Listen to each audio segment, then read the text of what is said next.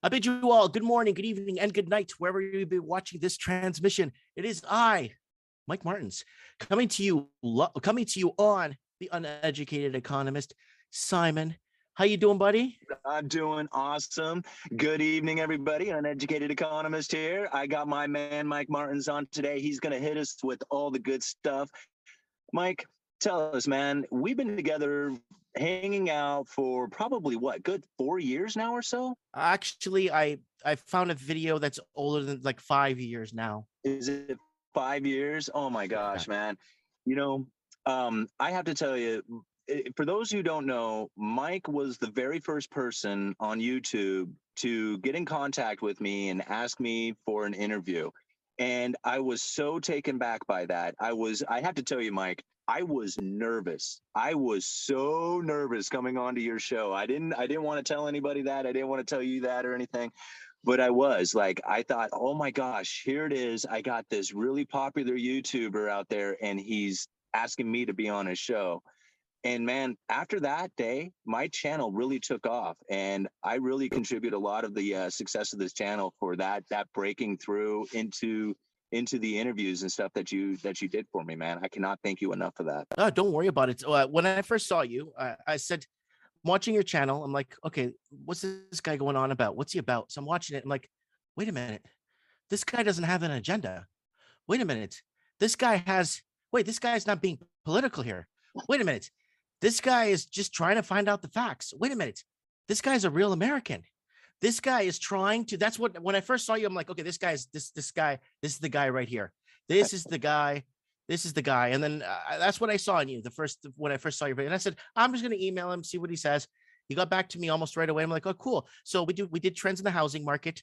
That was the first time he came on the show, and we were talking about the housing, and you were talking about lumber and the cost, and you were absolutely floored when I told you a junker that's completely destroyed with fire, and I mean, there's no remnants of a house, sells for $3.7 million. You were like, what? Yeah. Because of the situation we've been having here and the disenfranchising of the Canadian middle class and the destruction of middle class and the mass exodus of Canadians leaving Canada because they just can't afford to live the lives they lived in 1987, 1989, where wages and incomes were tied to real estate prices.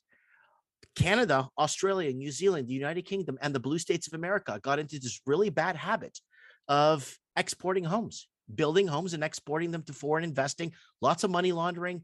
When I'm saying money laundering, we're in the hundreds of billions of dollars per year. And they've broken it down in Canada. You could look it up. There's an article that I reference quite a bit. It's from Better Dwelling. Canada would be in a recession without money laundering. Our major GDP growth, our major contributor to growing our country, is exporting home to foreign entities or numbered companies, and it's destroyed. We don't have many cities in Canada. So you look at it like this, Simon. Let's look at Florida. Okay, you got Tampa Bay would be Vancouver. Then you got Edmonton would be Orlando. Then you got Winnipeg will be let's say Tampa Bay. Did I say Tampa Bay or Miami? And then the other one. So basically, Florida is like all of Canada spread out with population, infrastructure, and cities. Basically, you have it all in Florida, but we are so disenfranchised where with nowhere left to go in our cities, everything is completely unaffordable. And when the last I had you on my show on trends in the housing market, I was watching that video. The average income earner needed to save 26 years to put a down payment on a one-bedroom condo or something. Now it's 34 years. 34 years somebody has to save, the average person has to save before they can put a down payment on a dwelling. Exactly, sir. Oh my gosh. Like that's like, most of your life is gone by that time. Yes. Like, how do you raise kids in a house? How do you don't. Do family formation? None of this stuff takes place, does it? Well, Simon, it goes back to my countless reiteration of the destruction of the middle class. And I believe in my heart of hearts, it's been done purposely. And I don't know why we're getting punished so badly, but it's so bad that people already weren't having families back in the early 2000s because because the affordability levels were just not there anymore. And 2010 Olympics, when the 2010 Olympics hit Vancouver, what happened was we were supposed to see a correction in 2010 in Canada. We were supposed to see a big housing correction because you guys saw your semi-correction in 2008, right? Mm-hmm. 2007 and 8. You saw a semi-correction and all the bail-ins and all that stuff. But in Canada, we just looked by and watched that happen and nothing happened to us. So in that time in 2010, the average house was already 11 times the upper average wage earner, 11 times. We were looking for a correction in 2010. Instead, Vancouver opened up and created the Vancouver model. You can look that up. You can see what it's about. No questions asked. Park your money in Canada with nothing, no questions, no liability, no problems. Park your money in Canada. Park it in our real estate. And that's called the Vancouver model. Anyone can look that up and see what the guidelines are. And it's just basically opening up to foreign investing. And that basically destroyed our middle class. Yeah. So now this is something that's pretty interesting. Like, how bad, like, I mean, I know the foreign investment going into Canada was quite extreme, but, I'm here in the United States and I kind of focus in on what's going on here. How bad was that foreign investment? I mean, was it so noticeable that, like, yes, everybody was like complaining about the foreign investment going in? I mean, was it really that bad? It was so bad that the radio and the mainstream media were telling people that it makes up 0.01% of the economy. Like, don't worry about it. It's not the problem. When the media is telling you that, it is a problem. I was walking the street. Yeah, they had like anti-propaganda. Right? That's a brilliant way to put that, Simon. So what happened was I was walking the streets of Vancouver and showing all the empty buildings and the empty homes and all that. And a lot of the videos were taken down. I don't know why, but a lot of the videos were taken down. And I was showing people firsthand what was happening and how more and more people had to leave the cities. And I interviewed a few people that were doctors, professionals, people of importance that actually contribute to the infrastructure, were basically having to leave Vancouver and had to move to a small town in the interior because they just couldn't afford to eat anymore. Really? So like this was like literally creating a gentrification.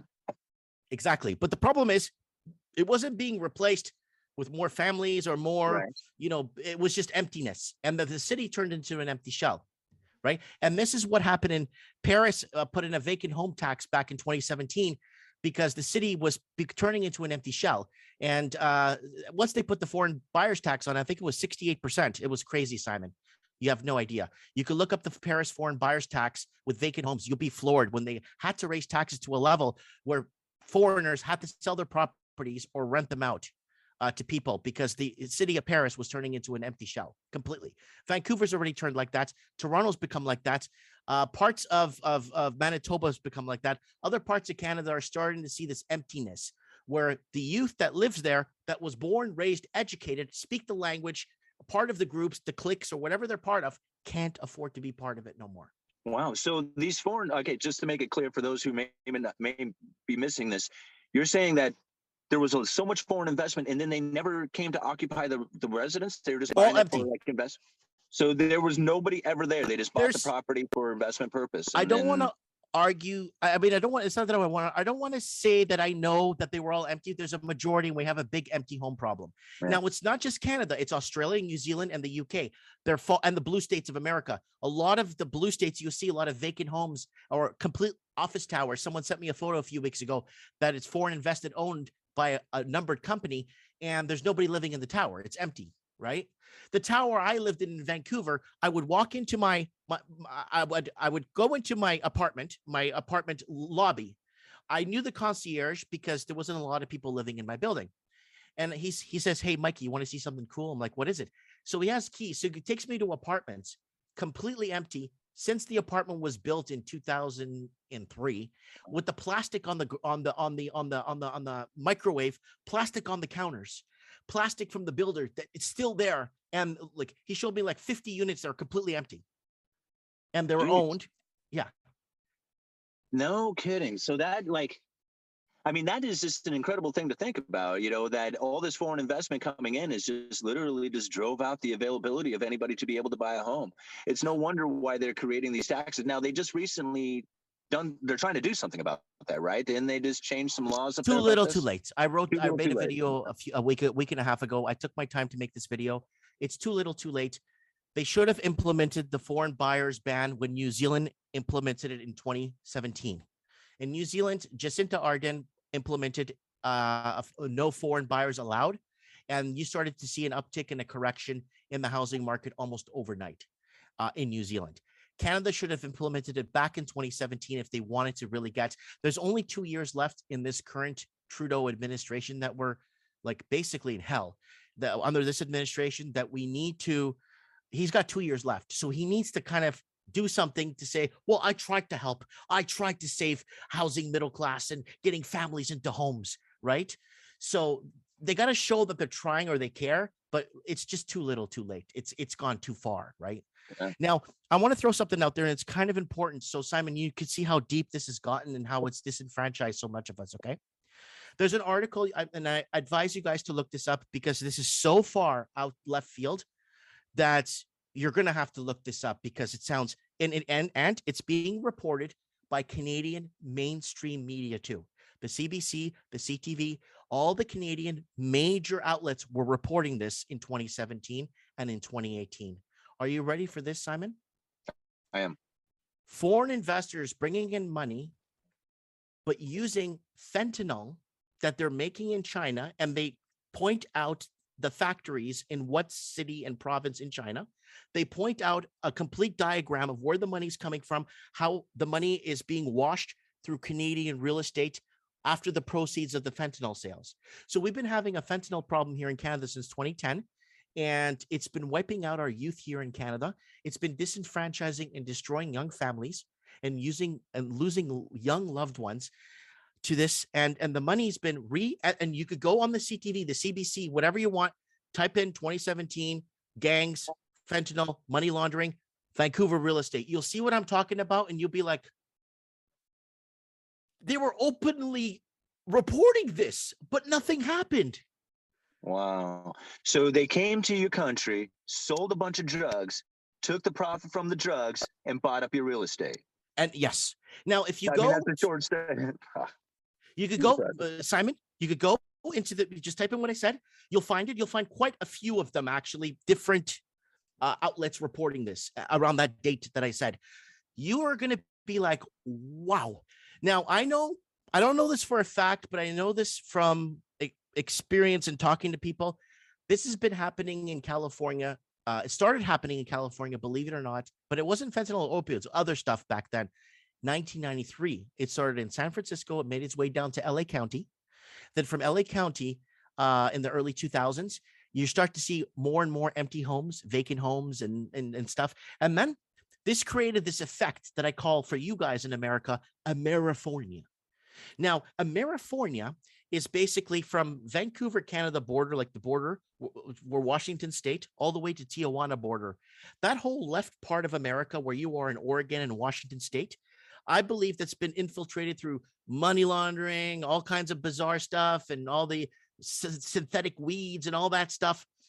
And I believe wholeheartedly that what happened was it started to, like, there's an article, again, I'm going to ask everyone to look this up. Vancouver puts a foreign buyer's tax in 2016, 2017, and it prompted foreign investors to go to Seattle and Toronto. And if you look from that timeline forward, the housing markets went like this, plateau in Seattle to crazy. And then what Seattle's answer to it, it wasn't the foreign investors that were doing it and leaving all the apartments empty. It was the tech workers. And I spoke to a tech worker in Seattle, and you know what he told me? He's like, that's BS, Mike. And I'm going to tell you why.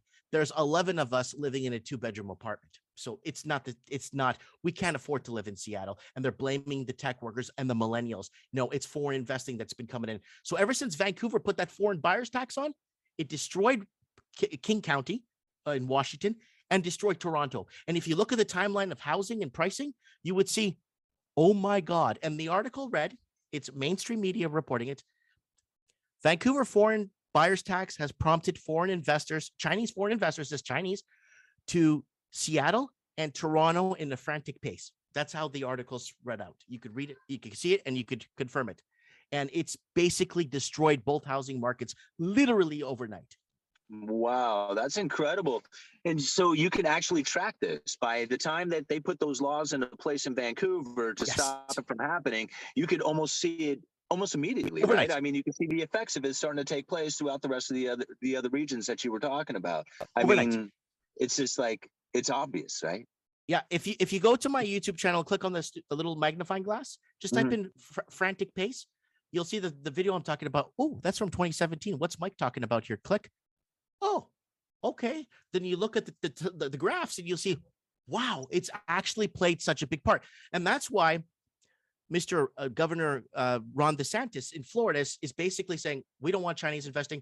We don't want this. We don't want you investing in Florida. We don't want, it's been very in the front there. I don't know if you've noticed those headlines, but I know you don't go. Yes, I haven't. I mean, to be honest with you, when it comes to Canadian like real estate and stuff like that, I really missed the boat on watching the information coming out of that one. That's why I'm kind of relying on you right now for your information. I'll talk about Ron DeSantis down in Florida.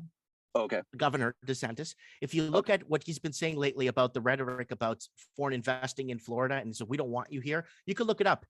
He's been very vocal about foreign investing in the state of Florida. Oh, really? Because he doesn't want the Amerifornia effect, because this is what I believe. Amerifornia is basically America become California, all of, where basically multiple levels of government, high taxes, dirty, tons of homelessness, drug infest, and that's what I call Amerifornia. And I've been calling Amerifornia is coming. Wake up. So now, Simon, now we got Texifornia, where Texas is starting to turn into California, where it's becoming and it's molding or transforming into the places they left and create the same problem that they left behind in where they're moving to. And that's my biggest fear for America, because for me as a Canadian living in Canada, America is the most important country to me. It's the most important country. It's the last beacon of light for us in Canada, because if the flame goes out in America, we are in a lot of trouble here in Canada, because America has a constitution. It has the right to bear arms. America has they have the Bill of Rights. They have everything working for them, for the people, by the people. Right. Yeah. The problem that we're facing here in Canada, that we're afraid that America is going to go the way of Canada, New Zealand, Australia, the UK. That's what I'm severely afraid for, you know. So, well, you know, and he really should be, because, you know, as somebody who, like, I mean, I personally am not political, you know, that I don't get into politics. I don't really discuss them. But I follow the Constitution. I'm a constitutionalist. I carry a copy of the Constitution on my desk. You know, I've memorized the Bill of Rights. I can dictate the Fourth Amendment. You know, if somebody was to ever ask me about, you know, searching my vehicle, I can straight up tell them, you know, it was just like the rights of the accused to be free from, you know, being invaded is something that we have. And a lot of people don't know how to protect their rights. You know, I mean, you know, when you can be able to say it, like, you know, the rights of the accused to be free from, you know, to be, how do you go about this? Like when a cop or somebody of authority begins to invade your privacy, right? Your property. And you have like this moment of freedom that you are retaining, that you let go. Right. The moment that a cop says, or somebody of authority says, hey, I want to, you know, look in your car, I want to look in your apartment or something like that. And the moment that you let that go, like you're like, well, I don't want to make them mad, or I don't know what my rights are or whatever. And you let that go, it's gone. I mean, it is gone. So in order for like the Constitution to be valid, the people themselves have to enforce that to take place. Uphold. And I just don't see how it is that the people can do that. They're not aware of their rights. They don't know when it is that they need to protect them. They don't understand most constitutional laws. And so when it comes down to voting for somebody who is going to protect those rights, I just don't think we know how to do it, the majority. Right. You know? And so it's scary to think about. It's scary on my end, to think that America, that light of freedom of, or that light of, the freedom of speech, the freedom of assembly, the freedom of the press is diminishing on a daily basis. It scares me up here because I'm in a very socialist run country. Our media is bought and paid for by taxpayers, right? And I wrote a letter to the YouTube, an email, sorry, to YouTube, asking them, you should put at the bottom of the CTV, the CBC, all the Canadian outlets saying this is funded all in part of Canadian taxpayers, right? Because people need to know that they're watching government funded media here in Canada. None of it, they're not generating any profits. Nobody watch our mainstream media. There's cooking shows that do better than our mainstream media here. So that's what people need to understand when they're watching anything from Canada. Be very careful what you're watching, because we are very heavily censored here. We are very heavily censored. And I'm just afraid, again, if America burns out, if that light burns out, I've tried to immigrate to America. I've did everything by the book and they just declined me. So I did everything. Like I got a corporation to sponsor me, a big one. And I made sure I was qualified. I had to run ads to make sure I wasn't stealing an American's job. I did everything by the book. And then when I went to my interview, they basically told me that they're not looking for someone like me now, maybe come back in 5 years and reapply. Right. So that's okay. I mean, it's if a country doesn't want, I'm not going to argue with it. It is what it is. Right. So. Yeah. Things are changing here to be honest with you, Mike, I think we're going to lose pretty much most of our constitutional rights once the cashless society kicks in, once we go to a central bank digital currency. I mean, I try not to live in fear of stuff like this, but it's pretty apparent that it's happening. And part of the rights of the United States and the people of America is to be to be free to be secure in your privacy. And the money that's private when you have cash in the system.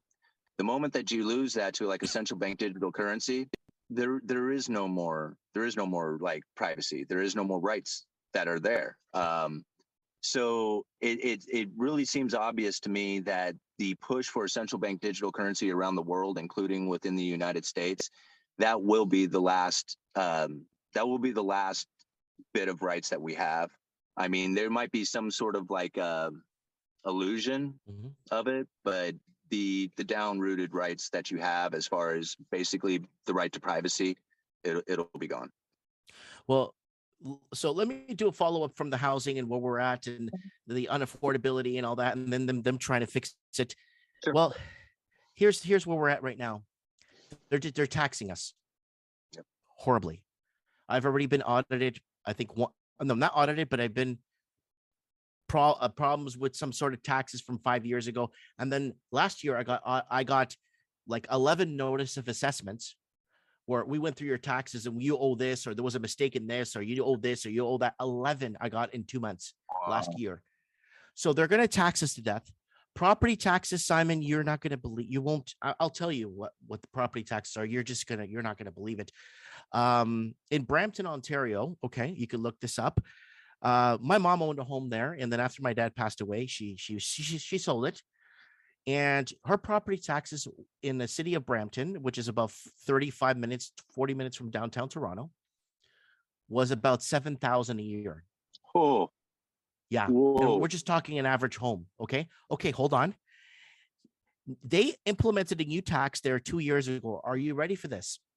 The width of your roof and the width of your driveway, the water that rains down, they're going to calculate the precipitation with the width of your driveway and the width of your roof. And then they're going to calculate a sewer tax for you for water going out. Yeah, your listeners could look that up. They're going to be like, and they implemented it and they're using it. Wow. Yeah. So That's kind of interesting to think about. So a square footage house that's 2 stories as opposed to a ranch style would pay less taxes. Probably. I don't know. I I mean, that's mean, just the first thing that kind of immediately comes to my mind is just like, wow, that's going to start producing a lot of 2-story homes. It's just amazing where they come up with these ideas on how it is that they're going to tax us. I mean, it, it's just to me, like when I hear stuff like that, it just sounds like another just unreasonable way of just, generating revenue. right. I mean, it doesn't really make sense.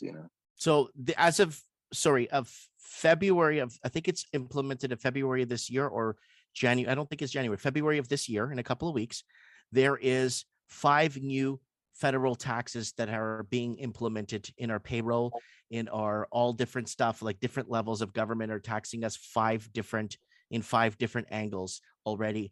So let's say you make $1,000 a week, one large.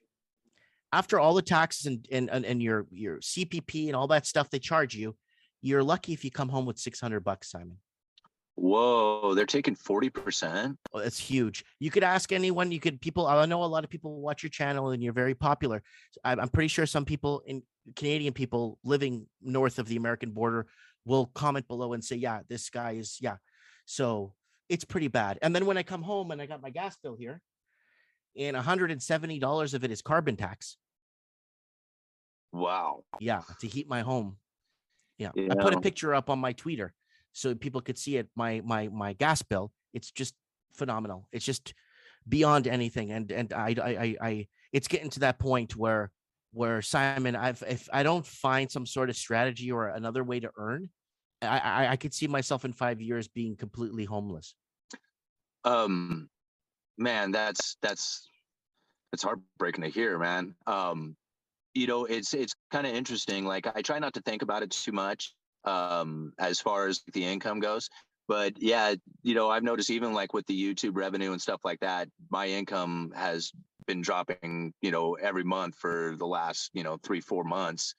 And yeah, if it continues on this pace, I mean, yeah, I won't be doing well here in the next, 4 or 5 years like yourself. But I'm hopeful that things will change or that I'll figure something out or, other opportunities will come about. So I don't stress it too much.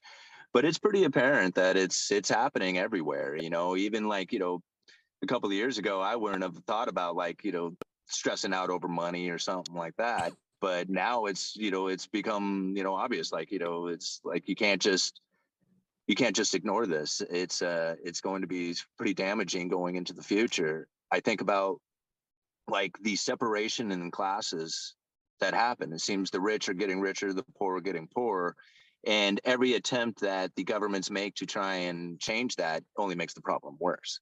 So I don't know what to say about like what the future is going to hold, but it's going to be pretty bad as far as that separation between the classes. I see Cantillon effect taking place, and the new money coming in is going to continue to pour into the rich elitist, and it's going to take forever for the lower half to get that money. And the longer that takes place, the bigger the wedge gets.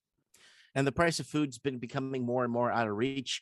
And I was looking at a video I made back in 2015 where my wages aren't, no, 2014, my wages are not keeping, no. Rent, the price of food has superseded the price of my rent. Wow.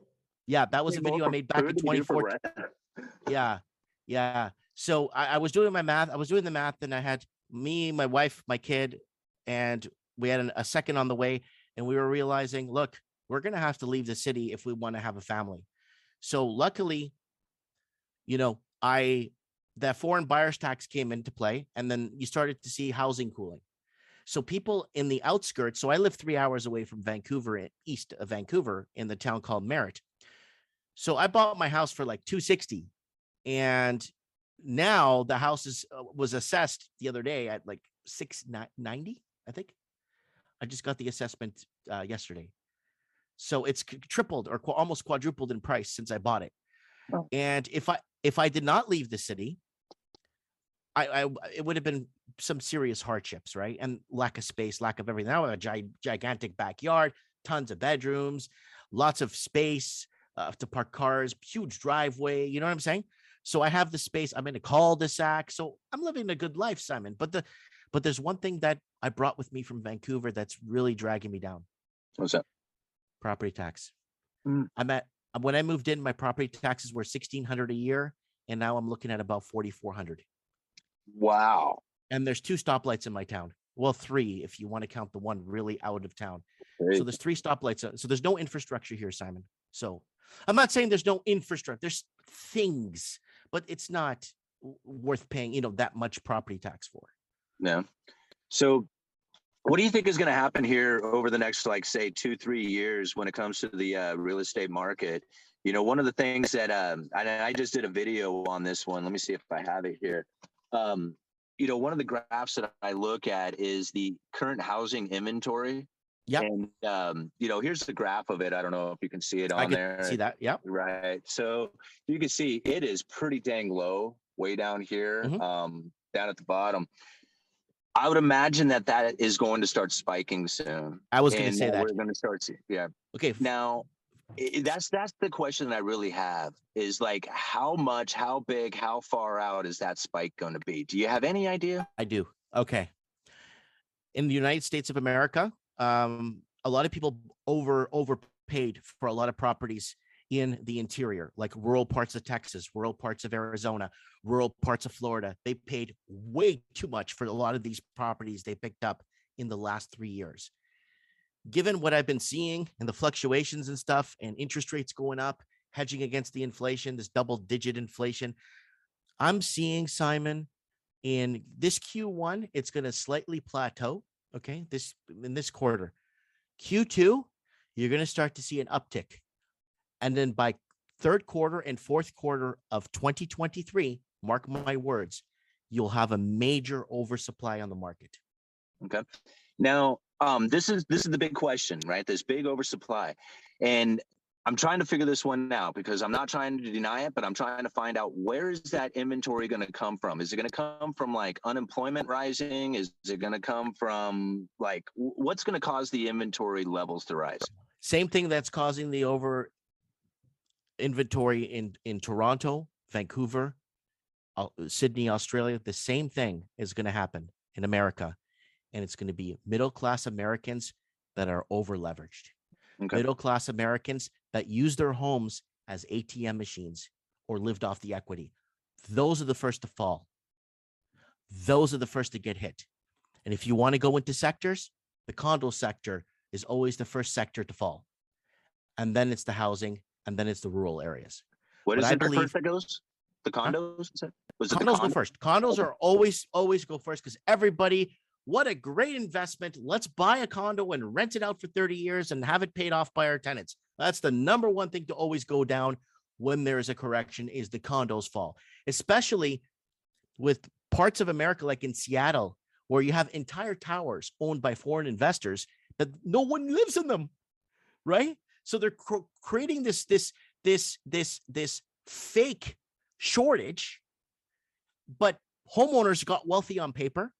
And it's that middle-class Americans that put the 5-10% down in the last 2-3 years and have been using their home equity to eat.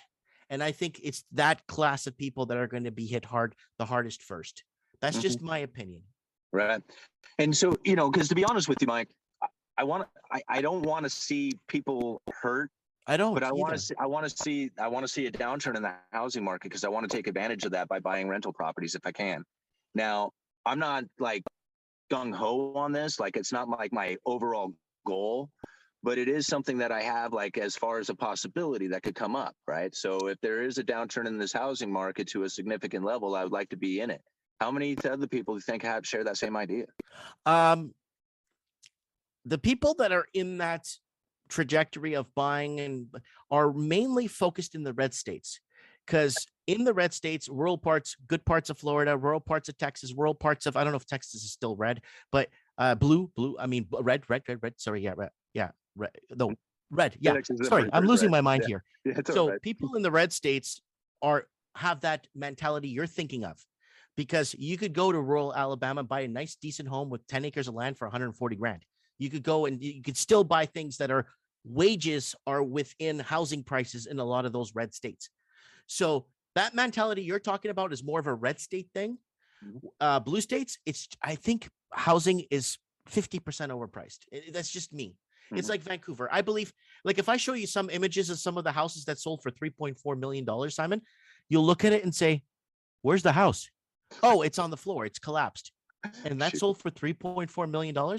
And people will look at that and say, yeah, that's a $3.4 million house. So someone looking at that saying that's a 3.4 million, that house is like 2,000% overpriced.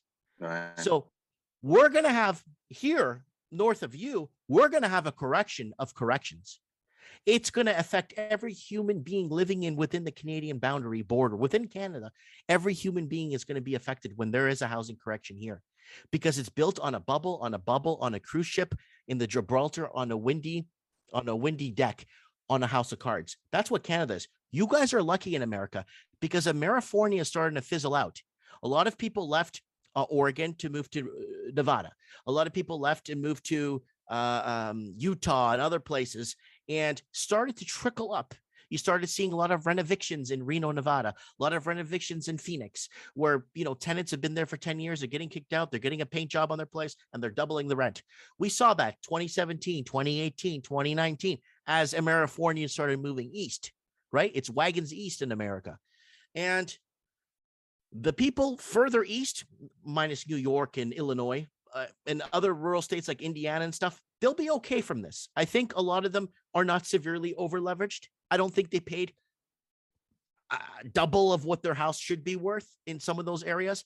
But the mentality you're thinking is more of a red state. So Simon, you got to get into a red state, buddy. Yeah, I mean, I guess if I'm going to be buying that real estate up in it, because I'm stuck right in there like one of those buyers, right? I bought last year at the height of the market, and like didn't want to, but I was kind of forced into it if I wanted to stay in my area. There was literally like no place to go to, and either I could quit my job, take the kids out of school, move to a completely different area, or I could buy a house. And it took everything out of me to try and buy that house. And I'm sure that I'm going to see that the price of that house go down at some point, but it hasn't happened yet. Every estimate I look at my house, it seems to have gone up. But then I'm in an incredibly hot area too, Right. being like, just outside of Portland and that. So I'm looking to it. It's going to be a downturn as far as like, even in my own home. But I have to think about like how many houses were actually sold over the last couple of years at these incredibly high prices. And then how many people actually took out the equity during that time? Because I know that there was a lot of equity that was taken out because there was so much to be had and the interest rates were so low. It just so enticing for people to do it. But I do have to question like how much of that actually happened out there. And then not as bad as Canada.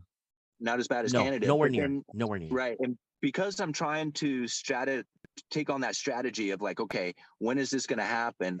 I personally, when I look at what happened during the great financial crisis, I see two things that were major causes of the spike in homes. One of that was the overbuild that was taking place, and the other one was the toxic securities, the mortgage-backed securities that had turned toxic. Well, both of those things aren't necessarily occurring today.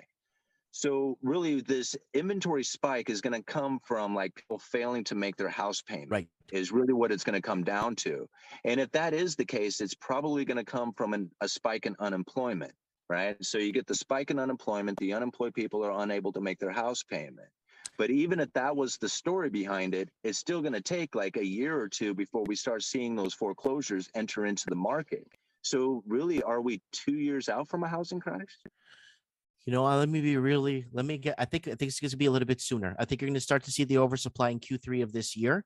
And then in Q4, going into 2024, you're going to start to see massive, massive defaults. And I'll explain to you why. You brought up the jumbo loans and all the bad lending practices. But if, let's say, America found a royal commission to come in and start to investigate the banks and the dealings and what they've been doing. And so Australia got smart back in 2017. They got a royal commission to come in. Hear me out, Simon. The royal commission came in, scratched the surface of a few files, a few things. The amount of bank corruption they found just by scratching the surface was astronomical. Yeah. One bank, Westpac, you can look it up, 26 million money laundering breaches in 1 year. That's like 11 per minute. You Like have Simon. constantly. So let me break this down to, let's get to America now. In my heart of hearts, I know a lot of lenders and a lot of lending facilities have quotas. They have numbers to hit. They have to underwrite these deals. They got to get them approved. And what hurts me the most is how they misled a lot of the buyers into saying, sir, you could own that house. They check their TDS, their total debt service ratio. Ooh, you're outside, you're in a gray zone. Let me help you with that. I'm going to make you up a pay stub and say you have a second job, and I'm going to make that pay stub and put it in your file. I'm going to underwrite this deal, get it approved for you, and get you that house that you need. So I believe there was a lot of fraudulent lending at the high levels, and it's very scary once you scratch the surface, Simon, once you start to see deals that should have never been approved from day one. Because a good underwriter, like, I could look at a deal, I could look at the credit, I could look at everything, I could look at the leverage and the liquidity, I could look at everything, and I could tell you this deal is going to fall apart in 6 months. Not because I'm trying to like be I could look at a deal and tell you this guy's not going to make it in 6 months. So I believe that the lending practices has made a lot of lenders into criminals by creating these falsehoods from the buyer or the borrower into thinking they could afford what they bought. And that's what scares me the most. The amount of malpractice lending, I think it's going to come and catch up and nib it in the bud. And that's what's going to be one of the big problems. Because if you get a Royal Commission in to start investigating Bank of America, all this, like an independent body, to start looking at what these deals, dude, they found a guy that's been dead 4 or 5 years in Australia. He's been dead. They've been charging him $3,600 a month in bank fees. Instead of calling his next of kin and say, hey, you got a bunch of money here from your grandfather. Do you want it? They didn't even do that. They just kept charging him the bank fees, even though he's been dead. So do you see where I'm going with this, Simon? So I'm afraid that the mal lending that happened, and it's happened in Canada, Simon, so much you have no idea. A lot of banks where the total debt service ratios don't fit, the credit doesn't look too good, not enough income to cover that $2 million shack they want to buy, but the bank's going to work to get them to get this. Now, hear this. You know what they did in Canada back in 2015, 2016 to get first-time home buyers because Canada couldn't get first-time home buyers because the people in Canada just couldn't afford, even though we created this Frankenstein monster by lowering our rates so dangerously, okay? And creating these artificial bubbles. You know what happens when you start lowering rates so dangerously, you create this Frankenstein monster that you don't know how to kill. But here's the deal. Guess what happened? It was so bad they couldn't get first-time homebuyers that the government of Canada issued a first-time homebuyer grant. And what did that do? And it did terrible because you have to pay it back with 4% VIG or 4% interest. So you have to pay it back. So you don't get, if you don't live in the house for a year, you don't have to pay the grant like you guys do in the States, or some states do it like that. But in Canada, you have to pay that first-time home buyer's grant with 4% VIG on it. And the problem with that, Simon, was it created this little heat in the market because all these people were getting these first-time home buyer grants and getting in. Now they got the first-time home buyer grant to pay off. Then they got the house to pay off.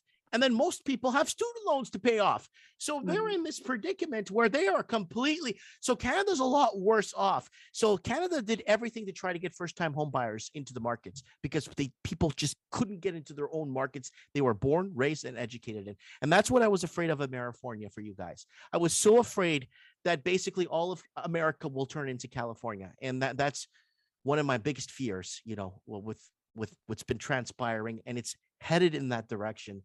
And I don't know, Simon. Yeah. Let me see if I think I got you right on this one. So like, we don't have necessarily the mortgage, like the toxic mortgage-backed security thing that happened back in the great financial crisis. That's like right in our face. We may be having the toxic mortgages due to the fact that these, like the mortgage writers who are, just like anybody else, desperate to make a sale, you make your commissions off of it. And you're going to try and sell as much as you can, trying to get as many commissions as you can. And when you have to start getting creative, then that's really where the problem starts to come in, right? Before it was like right in their face, like they were just straight up, no job, no verifications, none of that other stuff. But now we have like limitations on that kind of stuff to prevent it from happening. But it doesn't mean that there isn't windows of opportunities that they can take advantage of that we just don't know about, that is being exploited out there, right? So what you're saying is that that could be very well the case. Big. That's going to be the toxic assets that come into the system that we're just not seeing. That's going to be Q4 of this year. You're going to start seeing that the toxic, I guess, toxic mortgages or whatever you want to call them, or lines of credit. Now, a lot of people here in Canada are on these variable rate mortgages. Okay. And so they got these variable rate mortgages to get people in. Now people are trying to switch from their variable rate to a fixed rate. I have a friend that I spoke to personally a week ago. They won't let him switch. It's going to cost so much money in paperwork. It's going to cost this. He finally got it switched. It cost him $8,000 in fees. Wow. Yeah. So they just added it onto his mortgage. So this is but not only that, are you ready for this, Simon? Yeah. Interest only mortgages now are coming up for renewal. Oh no, man. See, now that's a terrible idea, because the interest only mortgages, that's really where I see like it can just send prices of homes just like unstoppable, at that point. Because if you have an interest only loan and you have high interest rates, you start dropping the interest rates, if the Canadian central, the central bank or whatever decides that they're going to start easing monetary policies, and you still have that in play, man, that can send house prices just ungodly high. I mean, to me, interest only loans are a terrible idea. They did that to get first time home buyers, and because we couldn't compete with the money, we just couldn't compete with the money laundering. Now, the headline that I urge your listeners to look up, just to reference this, just so they know, it's called Canada Would Be in a Recession Without Money Laundering, and it's by Better Dwelling, and it's broken down in graphs, and it shows you down by province how much money was laundered in the hundreds of billions per province. And the Canadian Money Laundering Task Force was shut down 2 times in Canada. Whoa. Well, because once they start looking and digging, wait a minute, what the heck's been going on for the last 10 years? So that task force was shut down. So I made a video about that a few years back too. They keep shutting down our money laundering task force. Is that for like, I mean, kind of seems counterintuitive, but is that for like national security reasons, so you don't actually have a collapse of the system? It could be. I think they just put that in place just to give a bunch of people a bunch of jobs, and then they started doing their job and realizing, hey, this is a very major irregularities we're having here. I think we need to look into this a bit further. Nope, we're shutting it down. Yeah. Yep. You guys found out too much here. Yep, shutting it down. And this is the problem, Simon.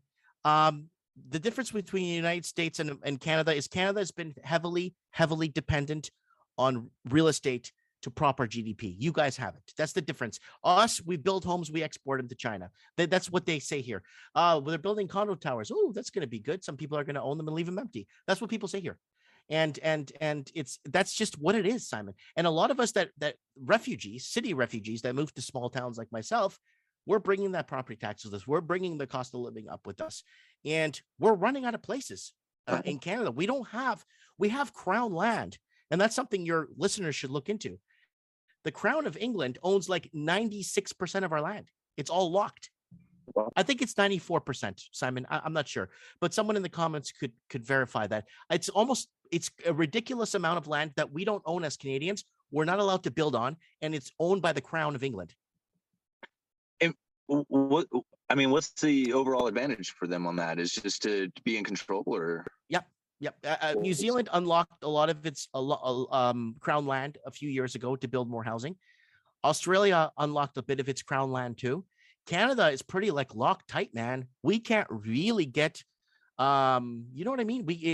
Our land is locked down tight. I think regionally they try to open an area to open up a new facility for older people, or something like with a stadium, or something bigger outside the city, and they wouldn't allow it because it was on Crown land, and they won't unlock that land. Hopefully one of your viewers could clarify that for me in the comments and kind of explain that, because that's a big problem here too. We're not wide open like you guys in the States, where you guys have private land, and I think you guys have state owned land and federal land and stuff like that. We have Crown land, and that goes back to Old England.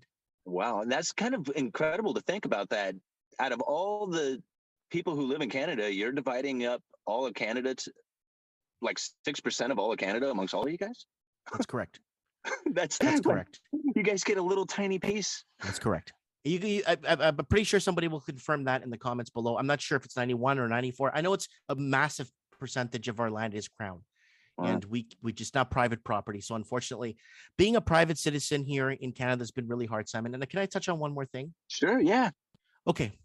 What's been really hurting me a lot, or hurting us a lot, especially me being a private citizen in the private sector, entrepreneur, small business owner, is yes, we're being taxed to death. But the problem is people in the public sector jobs like teachers, policemen, firefighters, all that stuff, their wages have been going up with the cost of living. So the average police is making 140,000 or 160,000 a year. Teachers are making anywhere from 90 to 120,000 a year. They're making these huge wages on the public sector, but it's being funded from us that could barely afford to even eat.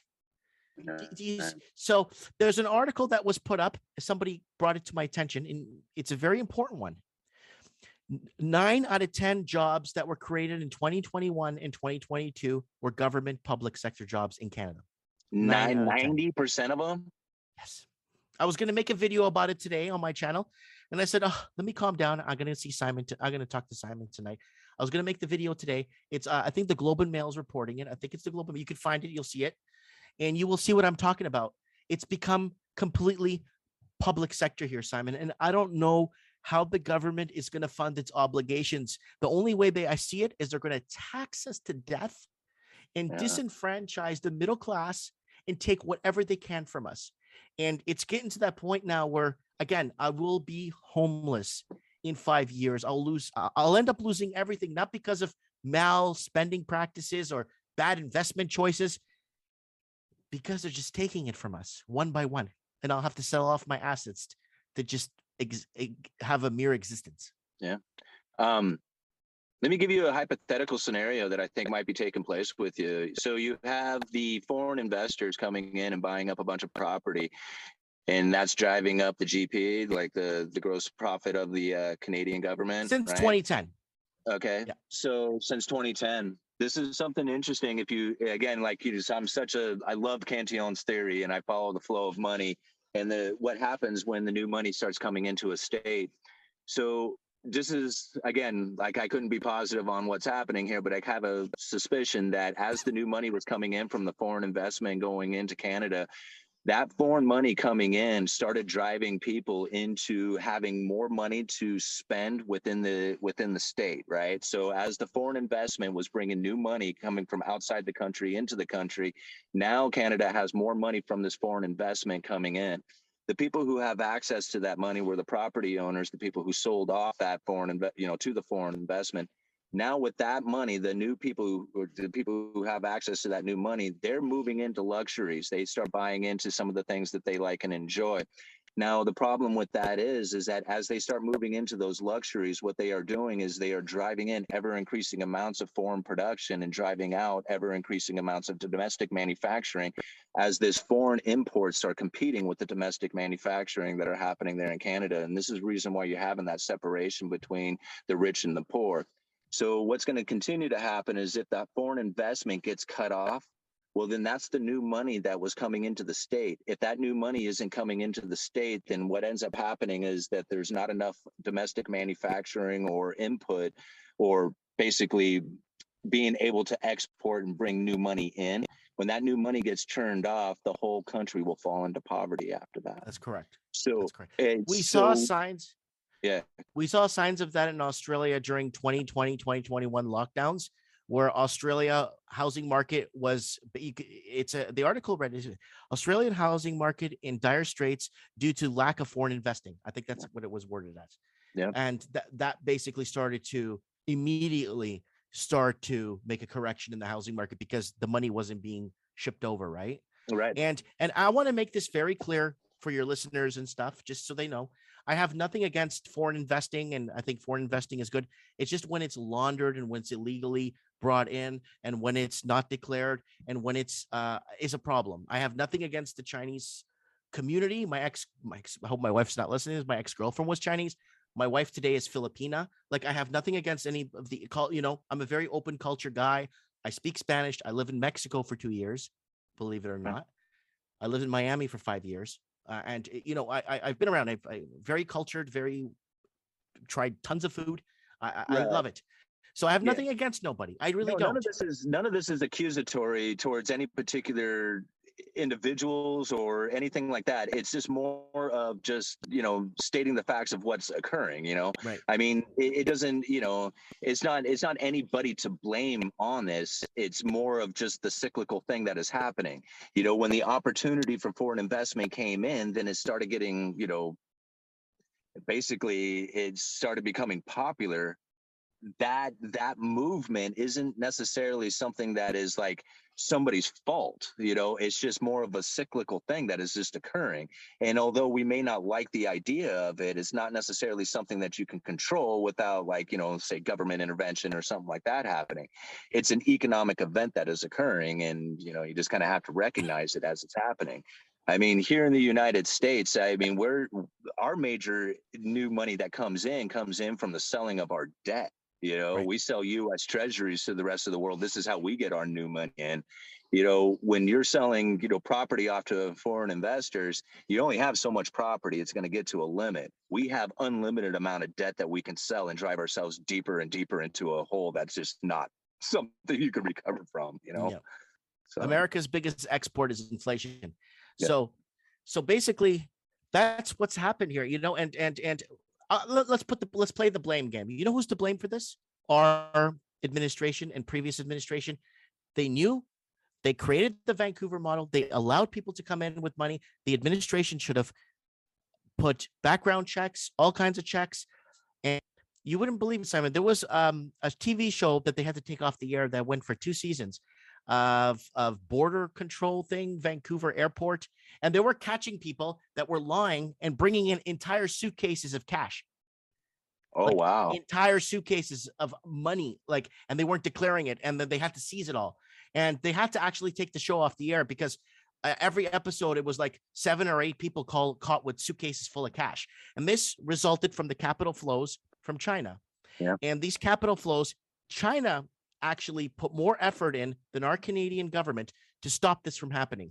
The Chinese government put a clamp on capital flows in 2017, and they did it back again in 2020 because they were realizing all their wealth was leaving. Yeah. And I made two videos on this, on the dates it happened, addressing this issue, that the Chinese government is actually realizing they're losing their wealth to foreign housing. So China did what they can, and in cooperation with the, I guess the Canadian side was wide open. The Vancouver model, bring your money here. We don't care where you bring it from. And that's, I think, to blame is actually the administration in Canada for allowing this to happen for so many years, that an educated person born and raised in a Canadian city already is bought out of their own housing market. Even if they start working at 9 years old, they still can't get in. Yeah. You see, how long can you go? Like how much farther can this be pushed before the system begins to collapse on it? I mean, it's obviously starting to take place now where you just, you can't function through society anymore.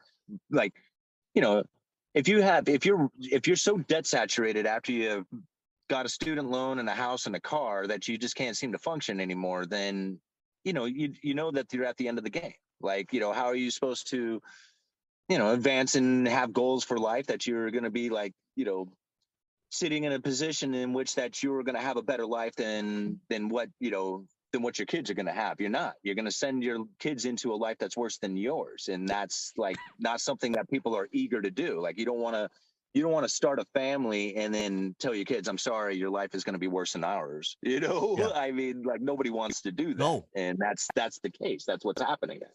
Yeah, and this why I've been full frontal, like, with this war against protecting or kind of creating awareness that the middle class is under attack, and it's been something that I've been very vocal about, that the middle class is diminishing, and without a middle or upper middle class, I mean, we don't have a proper functioning society. And if a first-time homebuyer can't get into his own market in his own city that he's educated in, you don't have an economy anymore. That's it. I mean, it all comes down to the property owners, and whether or not they are successful at being able to profit off of that property. And, you know, when you're sitting in a situation now where it's like the only people who really have access to property are going to be the rich elitist, and everybody else is going to have to suffer without, it's, you're coming to a point in the game where it's just society isn't going to function in the fashion that it once was. Like, you know, this is one of the things that I just been so focused in on, and I'm trying to like come up with a maybe a report or a video or something to talk about it. But really, the traditional life, the traditional family, the, you know, get married young, have kids, you know, do the career kind of thing, it's almost out the window at this point. Right. And the societal collapse that comes from that is going to be intense. I mean, I don't think people quite realize it. You know, you have a great time now, you know, just living your life or whatever. But when you realize that there is no new generation to start businesses, to manufacture, to even take care of you, you're going to find that, you know, times get very tough, and there's really nobody there to fix the situation. Right. Yeah. I remember reporting on, this was back in 2017, Simon. $3,400 now was considered affordable rent in Vancouver. Like, yeah, the article's up on my channel. I read the article. It was 34 or 3,200. I'll send you the link to it. I read it back in 2017. That's how bad it got, Simon. That's the position we don't have that American dream position where you could just move to a rural part of Canada. Everything's overpriced. Everything's super expensive. And it's cold 6 to 9 months of the year, or 8 months, or 6 months, or 5 months of the year, depending what part of the region of Canada you're in. We don't have much of a choice here, and we're running out of options. And, you know, I love Canada. I love where I live. I love living in the mountains. I love the pine everywhere. It's like I've been watching that show Yellowstone recently with my wife, right? And it's like we live there, like that kind of mountainous, beautiful region, beautiful rivers, pine trees everywhere, beautiful rural, like nice roads going into these, you know, cattle farms and all that. It's really nice where I live, and I'm very grateful being here. It just breaks my heart to see that the Canadian dream, just living a basic life and just doing what you want to do and not really have to worry about how you're going to buy your next meal. We're getting to that. And I left the big city because I knew it was happening. And then now I brought this problem here. Now property tax is going up. The cost of living isn't getting any cheaper. My gas bill, I think it was $500. It's becoming one, and then 150 of it was carbon tax. And they're adding, hold on, one of the new 5 taxes I mentioned earlier, of the new 5 taxes, is a secondary carbon tax. What's the secondary carbon tax? I don't know. I'll look it up later. I saw it. It's a secondary carbon tax they're adding now. And I don't know. They tried doing this back in New England back in the 1870s, 1880s, where they wanted to charge cattle or farmers for head of cattle and head of horse for carbon tax, methane tax. That was it was the Carbon Protection Act, or what was it called? Methane Protection Act. That was back in the 1870s, 1880s. They were trying to con farmers in New England to tell them that the methane is destroying, and that was called the Methane Protection Act. I think you could find old flyers or old war write-ups of it, how they were trying to charge head of cattle and head of horse per like depending on how big the farm was, right? And they tried that back. Yeah. So this is like century-old scam that they're trying to pull. buddy, let's fast forward to 1960, 1970. What was 1960, 1970, Simon? Come on, you're a climate expert. You know this. Come on. 1960, 1970 with the oil embargoes and stuff like that. Wait, no, climate.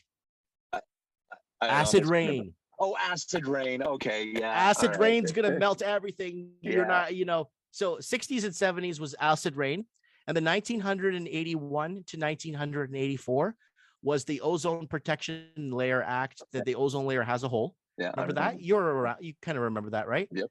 And then in 2008, it was global warming. And my favorite part about global warming, Simon, was my barber, my mechanic, the guy shoveling the snow outside, some guy randomly watching this video. They were all climate experts. Oh, yeah.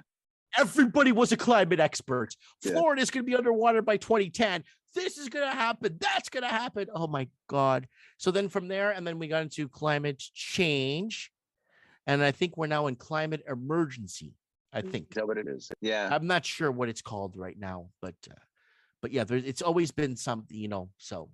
Yeah, you're right. I mean, I didn't think about that. I forgot all about how the acid rain was going to melt us all away. Yeah. You're right, man. It's always been something out there, like some kind of boogeyman demon environmental issue that's going to, you know, destroy the entire thing if we don't do something about it, you know, destroy the planet. That was pretty funny to think about. I forgot all about acid rain. You know, that was good stuff. But there's always Yeah, something. There's always something, like you said. There's always a boogeyman. There's always something around the corner. That wandering monster. I call it wandering monster. Comes up to you, hits you with you, and it's like, what? They're saying that now? So, yeah, I don't want to get too political. You can come back on Mike of the Night and get political with me. And that sounds fun. Yeah. And Mike, so you know, we talk a lot of gloom and doom stuff. Is there anything exciting that you see happening? Like anything that, like, you know, is encouraging or something that's just like, man, that's going to be kind of fun to have in our life here coming into the future. Is there anything like that you think about? Or I see the facade falling, the walls, the barriers, the lies. I see everything coming down in the next 3 quarters. And I see a lot of pain, but in turn, I think for all of us that are around, then the Borealis will come in view for all of us to see at the same time. I think it's going to be this big drop of the veil, a big drop of the wall, a big drop of the status quo that basically is going to bring in ushering a new forward for us. I don't know if I'll be alive to see it, but I just have a feeling when that Borealis comes in view, everyone's going to stop. If they're on their phones, reading a book, driving, everyone's going to catch attention to it. And I think when that falls and that facade falls and that curtain falls, and I think it's going to change. I think a lot of things are going to change. And I think hopefully our perspectives will change with it, and we could bring prosperity. And the key to prosperity and the key to happiness is love, right? Love is everything. Love conquers everything. I don't like my neighbor. Well, love him. Well, I don't like him. Love him. Start loving just love him. Love everybody. Well, you know, and that's my mentality. It says I truly wholeheartedly I just love, you know, love is there. And if more people could share love, more people could be in love, more people could search for love. If more people could bring love to the front lines, I think it will solve 90% of the issues we're in right now. Yeah, I totally agree. Mike, thank you so much for taking the time to talk with me tonight, man. It's been a great time. Anytime, brother. I'm here for you. You know that. Yeah, absolutely. I look forward to coming on Mike in the Night next time. We'll definitely hit out some political views, because I definitely want to talk some politics with you at some point. For sure. And you know, I like to keep it off on my channel, but you know, you came up with some really good insight into the housing market. Definitely gave us some good views of what's happening in the Canadian market, something that we can look to see what's happening here in the United States as possibilities to occur. You know, I don't know of anybody who works as hard as you do, man. You really put the effort in, and man, I appreciate you for that. Yeah, no problem, man. I just feel like it's something I need to do, or something, I guess, to de-stress, or something to, I don't know. It's just something I feel needs to be done.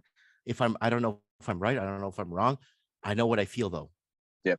And that's the only thing we can do. You know, I mean, if I know you're an honest person, right? You are coming out here and you are talking the way you feel. You're not trying to make it up so that you can entertain somebody, so that you can just, you know, whatever, get their attention. I mean, this is truly how you feel. Mm-hmm. And this is truly the way I feel too. And that's what makes these conversations so awesome, is because we're not trying to, like, you know, pull something over somebody's eyes and try and make them believe something that, you know, is false or anything. This is what we think. This is the way we feel. So I appreciate it, man. No problem, brother. God bless you.